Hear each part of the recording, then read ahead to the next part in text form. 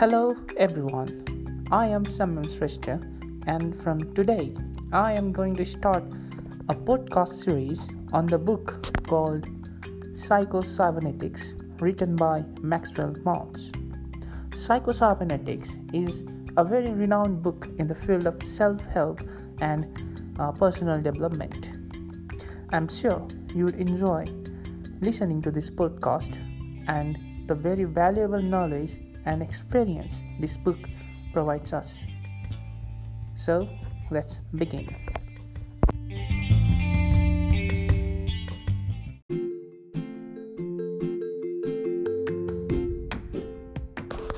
So, welcome everyone.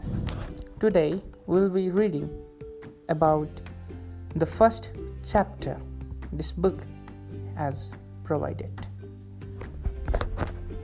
This book is also known as the Bible of self-help.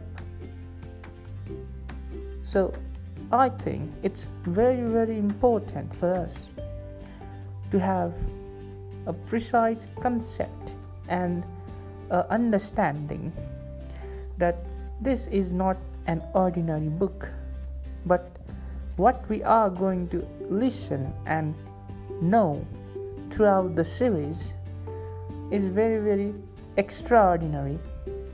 It's very exciting and wonderful as well. So now, without wasting any time, let's start to hear and listen what this book has to provide right from the chapter 1. The heading is The Self-Image, Your Key to a Better Life. During the past decade, a revolution has been quietly going on in the fields of psychology, psychiatry, and medicine. New theories and concepts concerning the self have grown out of the work and findings of clinical psychologists, practicing psychiatrists, and cosmetic or so-called plastic surgeons. New methods growing out of these findings have resulted in rather dramatic changes in personality, health, and apparently even in basic abilities and talents. Chronic failures have become successful. F students have changed into straight A pupils within a matter of days and with no extra tutoring. Shy, retiring, inhibited personalities have become happy and outgoing. Writing in the January 1959 issue of Cosmopolitan magazine, T.F. James summarizes the results obtained by various psychologists and MDs as follows. Understanding the psychology of the self can mean the difference between success and failure, love and hate, bitterness and happiness. The discovery of the real self can rescue a crumbling marriage, recreate a faltering career, and transform victims of personality failure. And another thing, discovering your real self means the difference between freedom and the compulsions of conformity. Your key to a better life. The most important psychological discovery of this century is the discovery of the self-image. Whether we realize it or not, each of us carries about with us a mental blueprint or picture of ourselves. It may be vague and ill-defined to our conscious gaze. In fact, it may not be consciously recognizable at all, but it is there, complete down to the last detail. The self-image is our own conception of the sort of person I am. It has been built up from our own beliefs about ourselves, but most of these beliefs about ourselves have unconsciously been formed from our past experiences, our successes and failures, our humiliations, our triumphs, and the way other people have reacted to us, especially in early childhood. From all this, we mentally construct a self or a picture of a self. Once an idea or a belief about ourselves goes into this picture, it becomes true. As far as we personally are concerned, we do not question its validity, but proceed to act upon it just as if it were true. This self-image becomes a golden key to living a better life because of two important discoveries. Number one, all your actions, feelings, behaviors, even your abilities are always consistent with this self-image. In short, you will act like the sort of person you conceive yourself to be. Not only this, but you literally can't act otherwise, in spite of all your conscious efforts or willpower. The man who conceives himself to be a failure-type person will find some way to fail, in spite of all his good intentions or his willpower, even if opportunity is literally dumped in his lap. The person who conceives himself to be a victim of injustice, one who was meant to suffer, will invariably find circumstances to verify his opinions. The self-image is a premise, a base, or a foundation upon which your entire personality, your behavior, and even your circumstances are built. Because of this, our experiences seem to verify and thereby strengthen our self-images, an ambitious or beneficent cycle, as the case may be, is set up. For example, a schoolboy who sees himself as an F-type student or one who is dumb in mathematics will invariably find that his report card bears him out. He then has proof. A young girl who has an image of herself as the sort of person nobody likes will indeed find that she is avoided at the school dance. She literally invites rejection. Her way-begone expression, her hand-dog manner, her over-anxiousness to please, or perhaps her unconscious hostility toward those she anticipates will affront her, all act to drive away those whom she would interact or attract. In the same manner, a salesman or a businessman who also finds that his actual experiences tend to prove his self-image is correct. Because of this objective proof, it very seldom occurs to a person that his trouble lies in his self-image or his own evaluation of himself.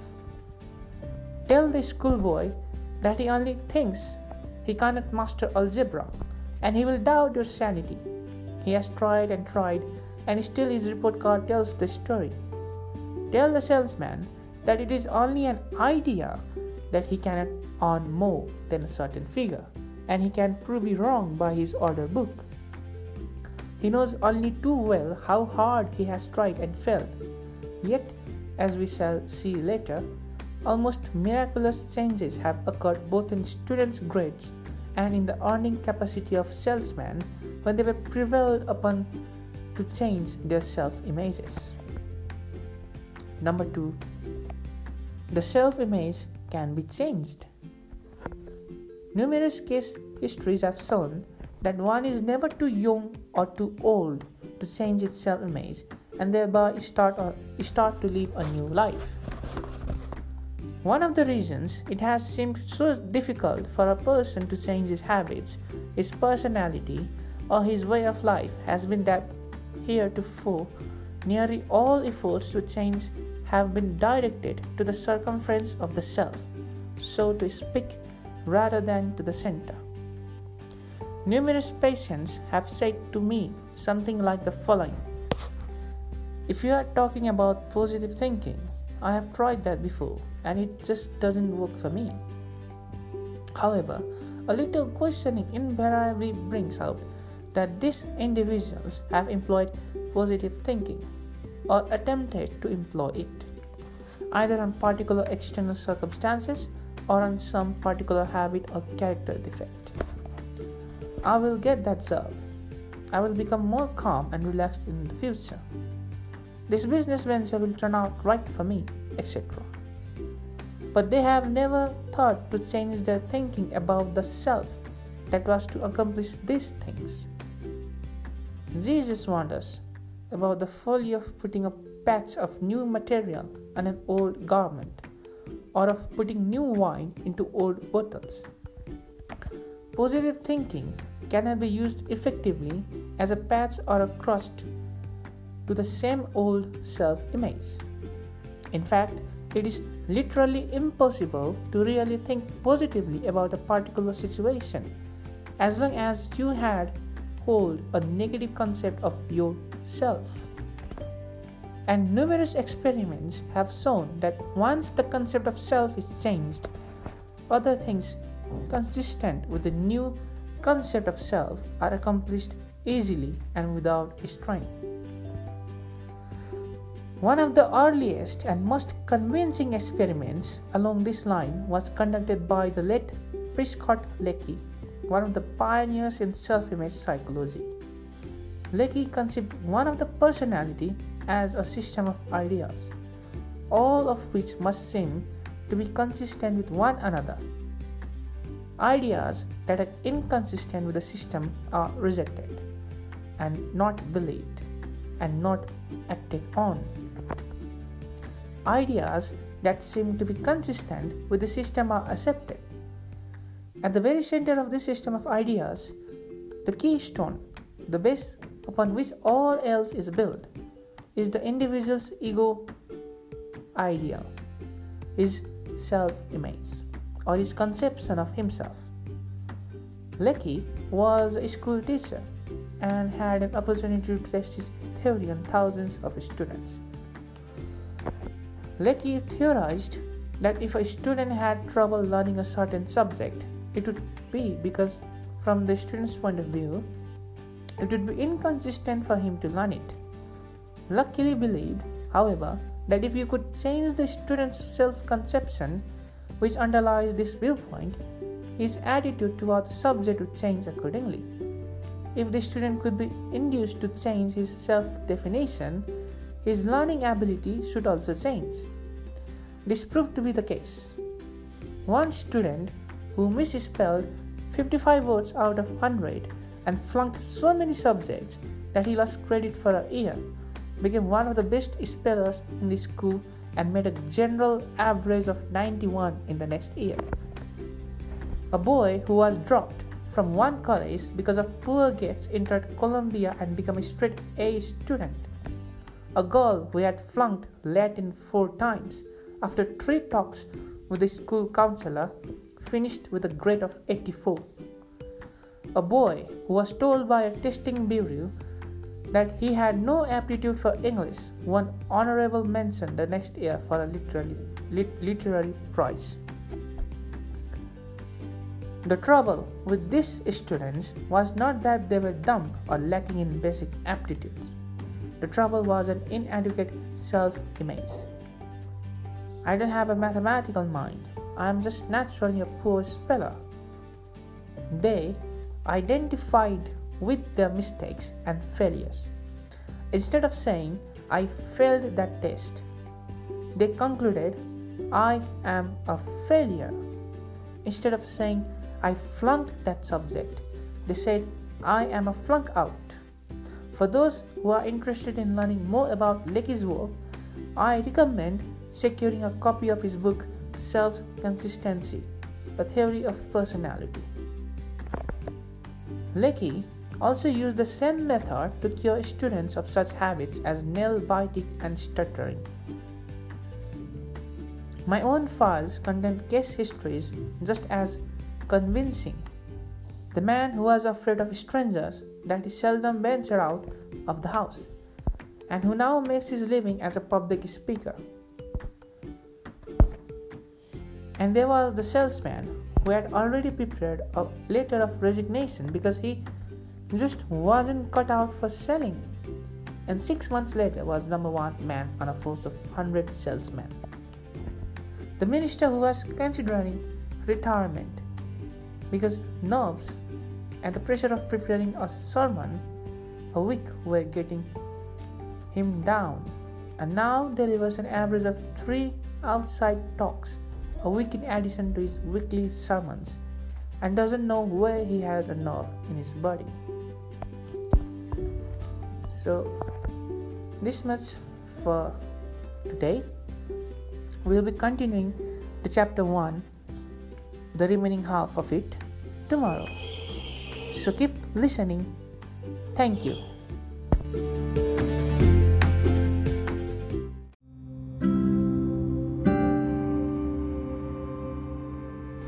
Welcome back, everyone. So today we will be listening about the remaining portion of chapter 1, and today I will be focusing on a specific section of chapter 1. So let's begin. Here is an interesting heading, and the heading says, how a plastic surgeon became interested in self-image psychology. Offhand, there would seem to be little or no connection between surgery and psychology. Yet it was the work of plastic surgeons that first hinted to me of the existence of the self-image, and raised certain questions that led to important psychological knowledge. When I first began the practice of plastic surgery many years ago, I was amazed by the dramatic and sudden changes in character and personality that often resulted when a facial defect was corrected. Changing the physical image in many instances appeared to create an entirely new person. In case after case, the scalpel that I held in my hand became a magic wand that not only transformed the patient's appearance, but transformed his whole life.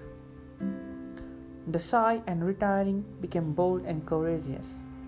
A moronic, stupid boy changed into an alert, bright youngster who went on to become an executive with a prominent firm. A salesman who had lost his touch and his faith in himself became a model of self-confidence. And perhaps the most startling of all was the habitual, hardened criminal who changed almost overnight from an incorrigible who had never shown any desire to change into a model prisoner who won a parole and went on to assume a responsible role in society. I reported many such cases histories in my book, New Faces, New Futures. Following its publication and similar articles in leading magazines, I was besieged with questions by criminologists, psychologists, sociologists, and psychiatrists. They asked questions that I could not answer, but they did start me upon a search. Strangely enough, I learned as much, if not more, from my failures as from my successes. It was easy to explain the successes, such as the boy with the 2 big ears, who had been told that he looked like a taxicab with both doors open. He had been ridiculed all his life, often cruelly. Association with playmates meant humiliation and pain. Why shouldn't he avoid social contacts? Why shouldn't he become afraid of people and retire into himself? Terribly afraid to express himself in any way, it was no wonder he became known as a moron. When his ears were corrected, it would seem only natural that the cause of his embarrassment and humiliation had been removed, and that he would assume a normal role in life, which he did. Or consider the salesman who suffered a facial disfigurement as the result of an automobile accident. Each morning, when he slept, he could see the horrible, disfiguring scar of his cheek and the grotesque twist to his mouth.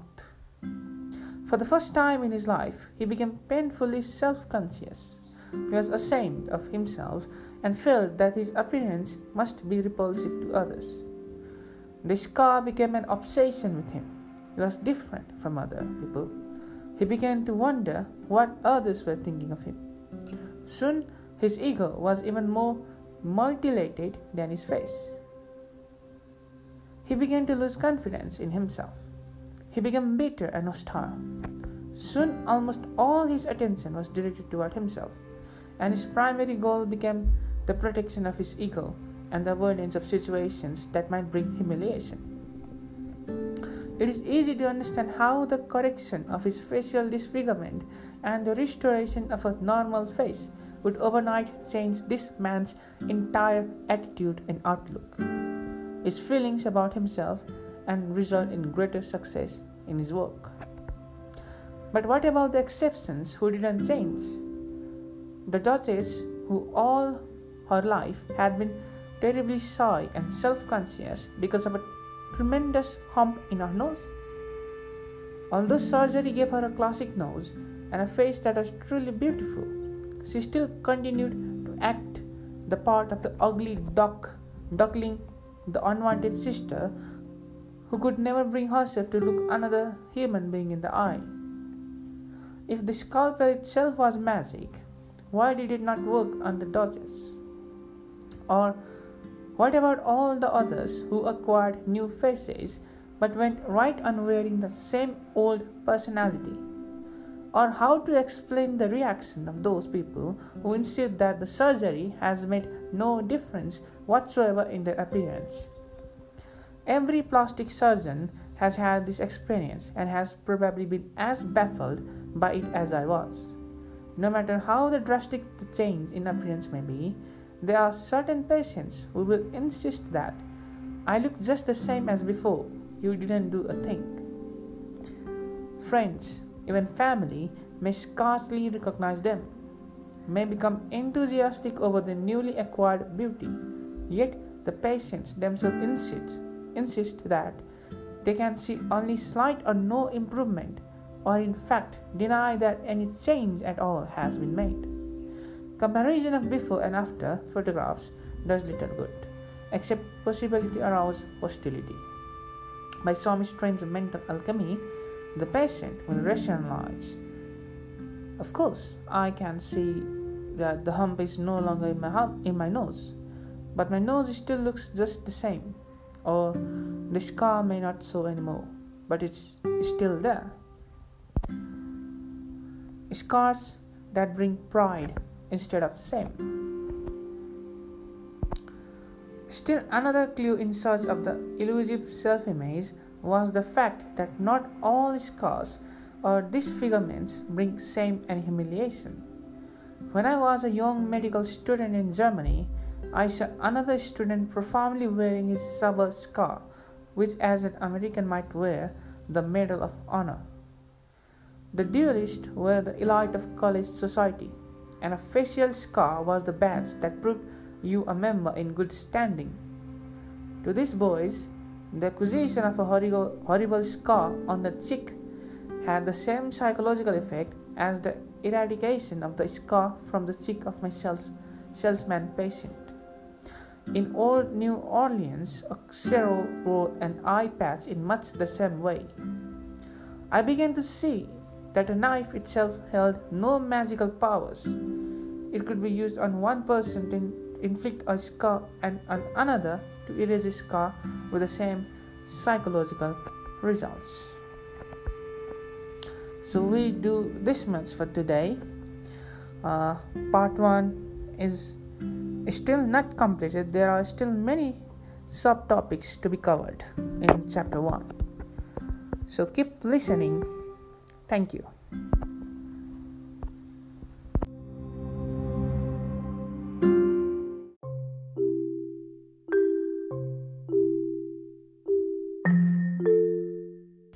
Welcome back, everyone.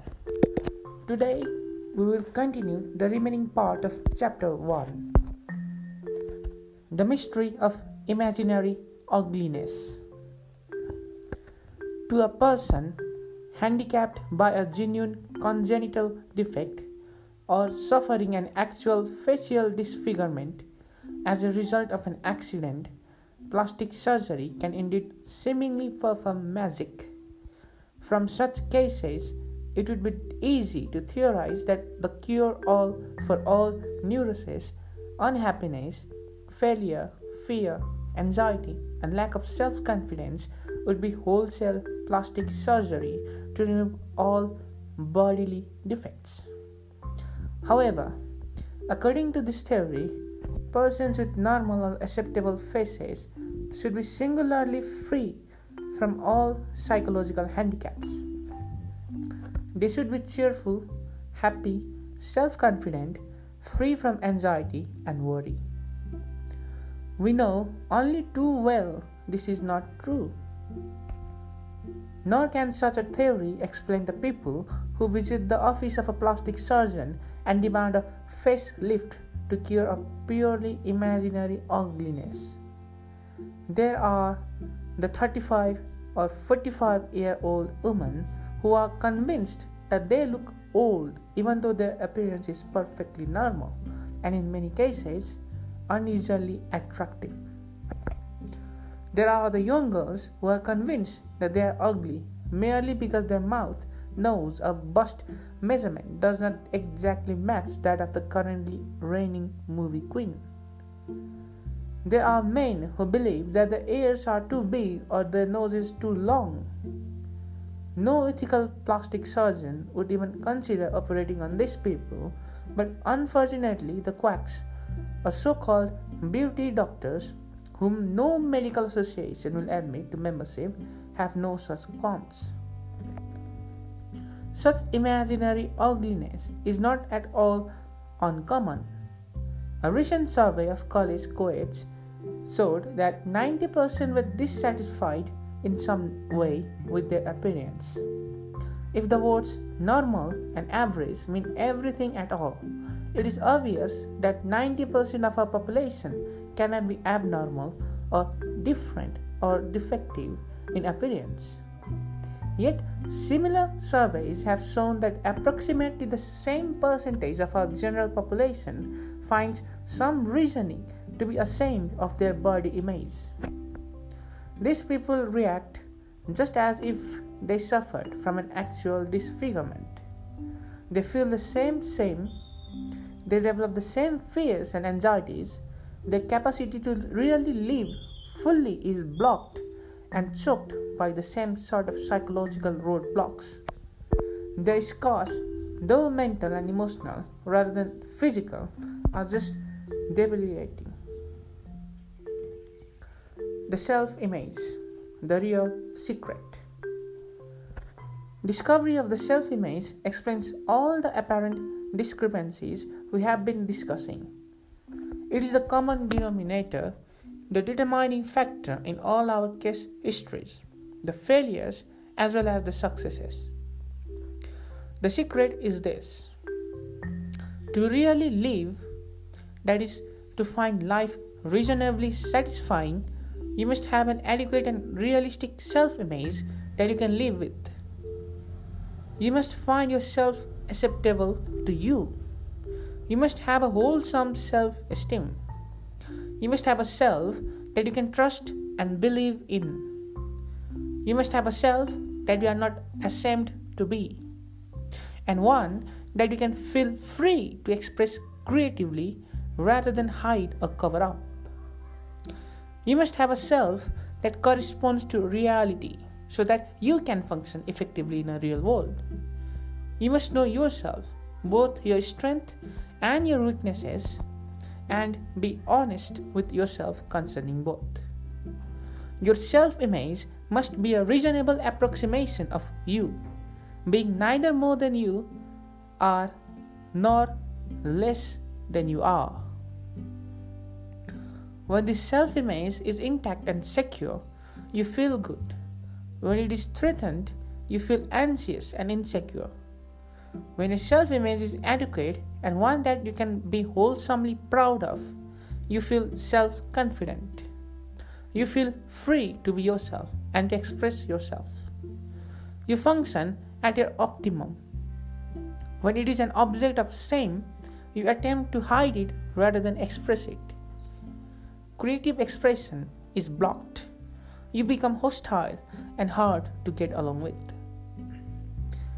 If a scar on the face enhances the self-image, self-esteem and self-confidence are increased.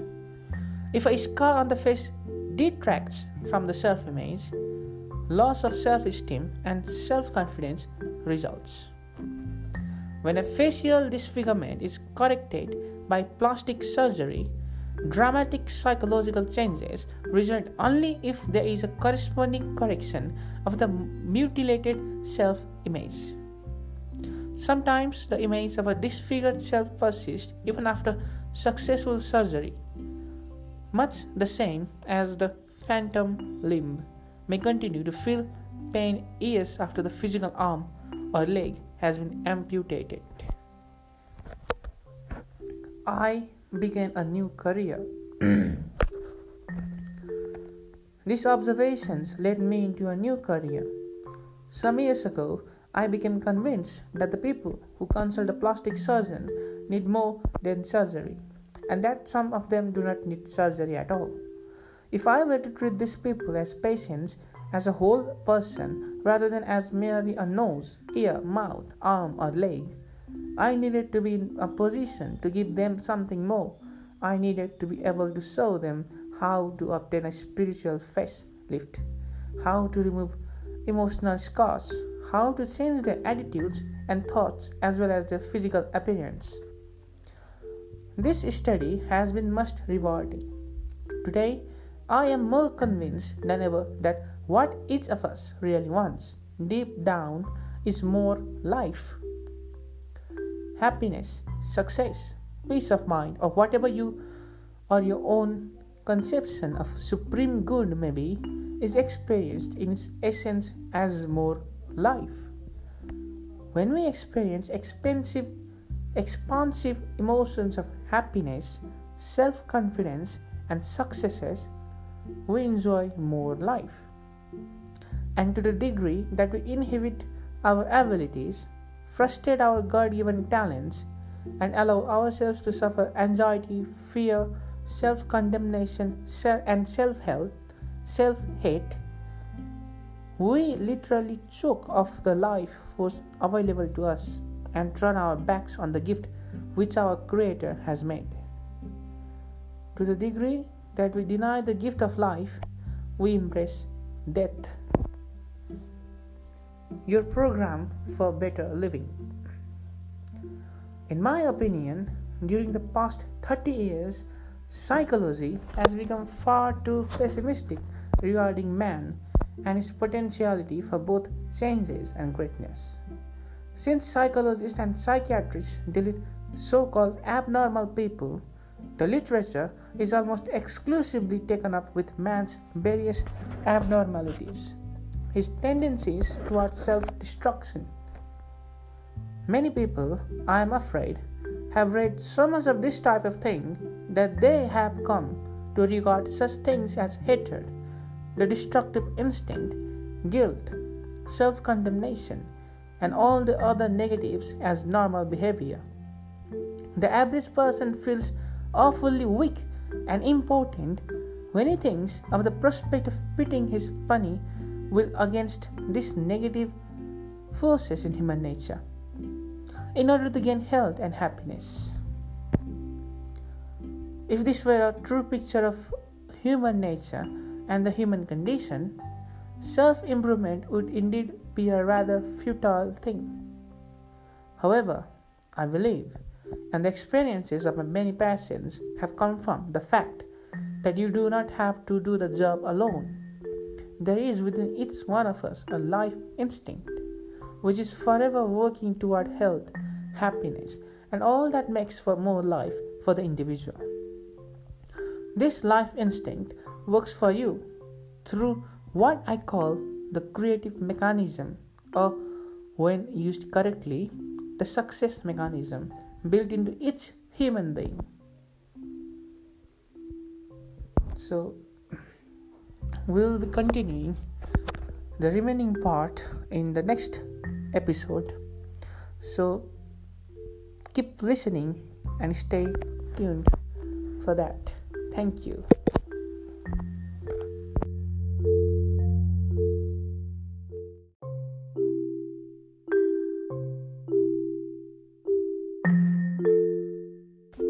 So, welcome back again, and this is the last section of chapter 1.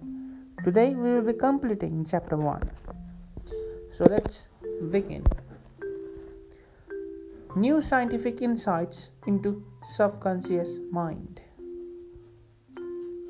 The new science of cybernetics has furnished us with convincing proof that the so-called subconscious mind is not a mind at all, but a mechanism, a goal-striving servo mechanism consisting of the brain and nervous system, which is used by and directed by the mind. The latest and most usable concept is that man does not have two minds, but a mind or a consciousness that operates an automatic goal-striving machine. This automatic goal-striving functions very similarly to the way that the electronic servo mechanisms function, as far as basic principles are concerned, but it is much more marvelous, much more complex than any computer or guided missile ever conceived by man. Today, it's easy to lose sight of the fact that all electronic gadgets and computerized technology of any sort, from the internet to cell phone technology or satellites, bringing us hundreds of channels on television, were programmed and made functional by human beings who formed a mental picture of something they thought was possible, then made it happen. We human beings not only have the capacity to create cybernetic systems outside of ourselves, but also the ability to learn how we can run on our own cybernetic systems in ourselves. This creative mechanism within you is impersonal. It will work automatically and impersonally to achieve goals of successes and happiness, or unhappiness and failure, depending on the goals that you yourself set for it. Present it with successes, goals, and it functions as a success mechanism. Present it with negative goals, and it operates just as impersonally and just as faithfully as a failure mechanism. Like any other servo mechanism, it must have a clear-cut goal, objective, or problem to work on. The goals that our own creative mechanism seeks to achieve are mental images or mental pictures which we create by the use of imagination. The key goal image is our self-image. Our self-image prescribes the limits for the accomplishment of any particular goals. It prescribes the area of the possible. Like any other servo mechanism, our creative mechanism works on information and data that we feed into it. Through our attitudes and interpretations of situation, we describe the problem to be worked on.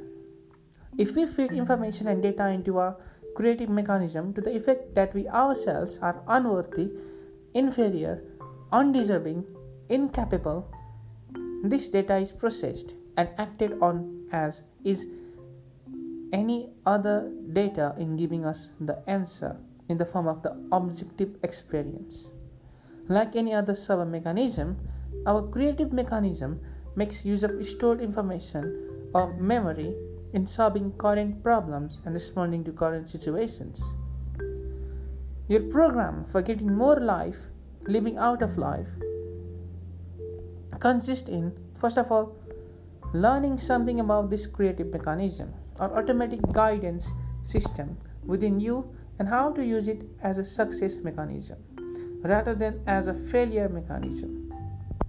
The method itself consists in learning, practicing, and experiencing new habits of thinking, imagining, remembering, and acting in order to develop an adequate and realistic self-image and use your creative mechanism to bring success and happiness in achieving particular goals. If you can remember, worry, or tie your shoe, you can succeed. As you will see later, the method to be used consists of creative mental picturing, creatively experiencing through your imagination, and the formation of new automatic reaction patterns by acting out and acting as if. I often tell my patients, If you can remember, worry or tie your shoe, you will have no trouble applying this method. The things you are called upon to do are simple, but you must practice and experience. Visualize is no more difficult than what you do when you remember some sin out of the past or worry about the future. Acting out new action patterns is no more difficult than following through on trying your shoes in a new and different manner each morning, instead of continuing to tie them in your old habitual way, without thought or decision. So, we have completed chapter 1. This includes the end of chapter 1 of Cybernetics. Thank you.